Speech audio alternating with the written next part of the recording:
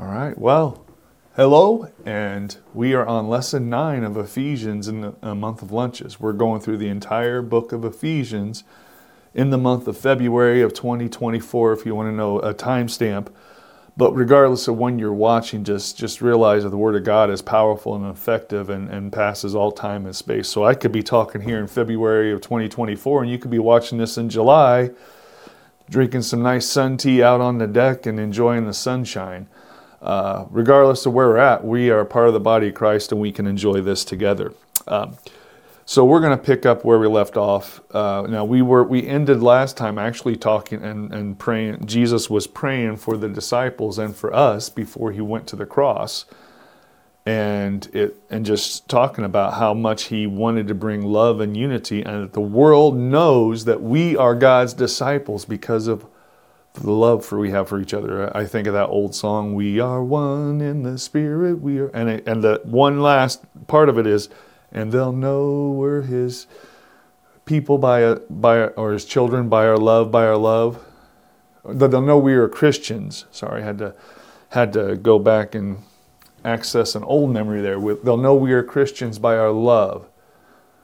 But that really, a better way of putting it, and a biblical way of putting it, is by our love for each other. In other words, we become a body that's so unified that it makes no sense to the world. There has to be something out of this world that came in and changed them the way they did. And they see the effect of Jesus and the effect of the cross on our lives when they see our unity and love for each other. All right, so picking up in chapter 2, verse 20, says, "Together we are His house, built on the foundation of the apostles and prophets, and the cornerstone is Christ Jesus Himself." And we hear songs like "Christ alone, cornerstone, weak made strong," all that. The cornerstone is the most important stone in any building. Every other stone had to be in alignment with the cornerstone. That is the only way you could have structural integrity. We are God's building built on Jesus and the Word of God. And Christians must be in alignment with Christ. We have to be lined up with the cornerstone. Each of us must be properly positioned. The Bible says that you can lay no other foundation except Jesus. But then it said on that we build with gold, silver, and precious stones. What does that mean? We build with stuff that will stand fire and the test of times. We build with the treasures He's given us.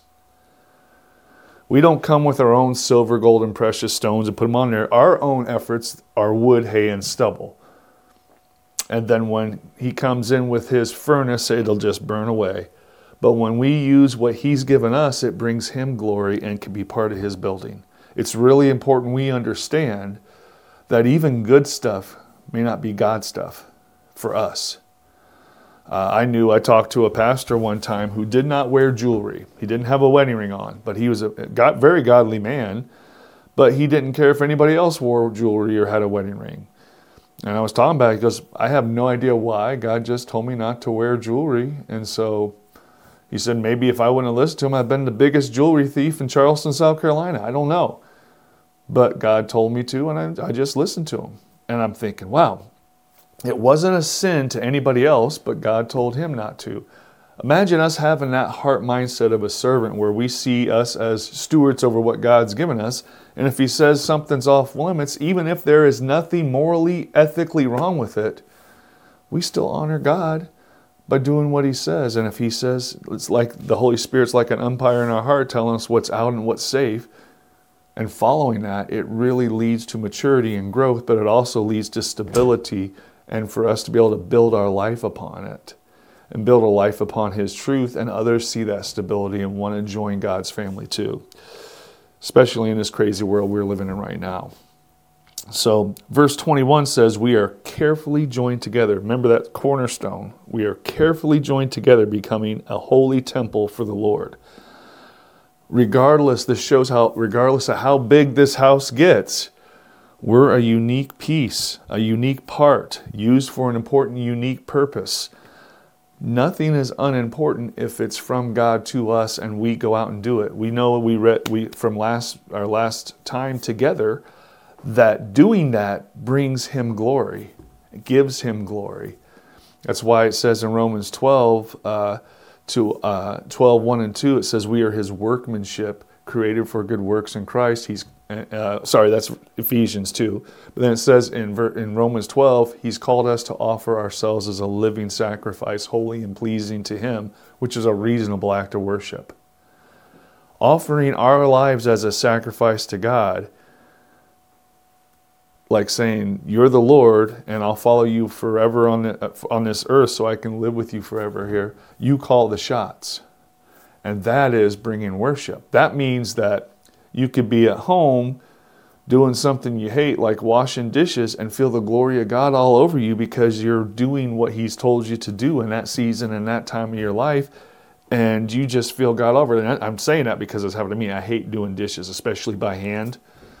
And I remember the first time that happened, this was back in the 90s, and I was listening to a cassette tape. It was Brownsville Revival. And it was worship from there, and Lyndall Cooley was the worship leader, and I'm hearing these songs, and I'm sitting there, and I'm washing dishes, and I went to the enemy's camp, took back what he stole from me, and I'm sitting there bawling. This is the year of the favor of the Lord, and all this, and our God's an awesome God. And inside of me, I just felt the presence of God all over the place, and I'm washing dishes, my dishes and my roommate's dishes, and I just feel God's presence because I'm just where I'm supposed to be, doing what I'm supposed to do. I'm doing the work, outside the world work, but I'm worshiping God, and I'm connecting with God right there. So, says that, we're a unique part and a unique piece, but whatever we're doing, we can always be building on that with what he gives us. And then it shows that in verse 21, each of us carefully joined in him, becoming a holy temple for the Lord, a holy temple. He uses this terminology, and remember, this is in Ephesus where they had a giant temple to the goddess Diana. That was one of the 7 wonders of the ancient world. And this was a place where sex was worshipped. Orgies happened. It was just an awful place. It was a moral place. Well, we become a holy temple. And it says in verse 22, through him, you Gentiles also being made part of this dwelling. This temple isn't just a temple where acts are committed. This is a temple where the presence of someone much greater than ourselves actually dwells. They would go and commit those acts of vileness, but it was,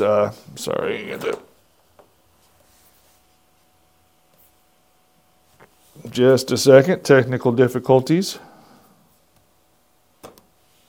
There we go.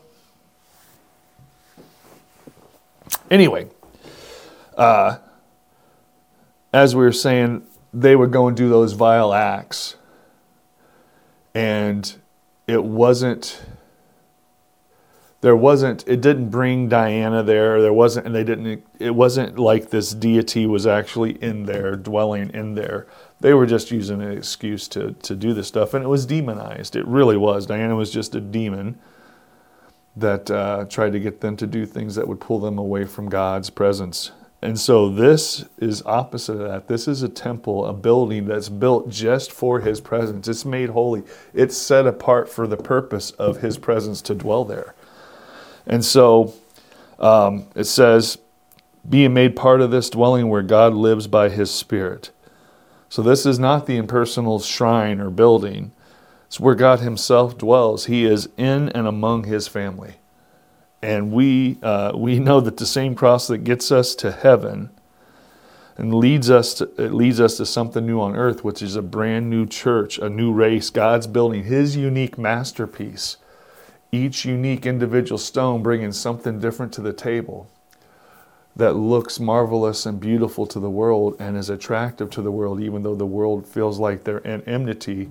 They know there's something different, and cannot deny the fact that this church is so unified and so full of disciples' love for each other that it's attractive to the world, and the world realizes that they need Jesus. And then they have a truth to deny or accept, but at least we get to present that truth and give glory to God. So the same cross that leads us to heaven builds the earth, and we get to display the glory and the presence of God that dwells in us. And that's the end of chapter 3. But boy, it's just, chapter 2. It is just amazing to think about where we've gone so far and all that God's doing for us. And as we go into chapter 3, Paul's going to start talking again and just reiterating who we are and who the church is, who the Gentiles were. And then he's going to go into another of his prison prayers. And it's even, in my opinion, more impactful to me than the first one in chapter 1. So let's look here in Ephesians 2. When I think of all this, I, Paul, a prisoner of Jesus Christ, for the benefit of you Gentiles. Now he's saying he's a prisoner for the benefit. What does that mean? Well, if you read in the book of Acts, he's a minister of the gospel to the Gentiles. Yes, he interacts with Jews and talks to them and will lead them to the Lord even. But his main focus is the Gentiles, just as Peter's main focus was the Jews. And so as he's outreaching to Gentiles, the Jews still see Gentiles as vile. They still call them dogs. They still think they're nasty and have no interaction with them. Well, there's a famine in the land, and there's a lot of Jews that are suffering. Paul takes a collection from these Gentile churches to go give to the people suffering in Jerusalem as an act of solidarity and unity, showing, hey, they're not just trying to do something separate. They're trying to be part of this unified body of Christ.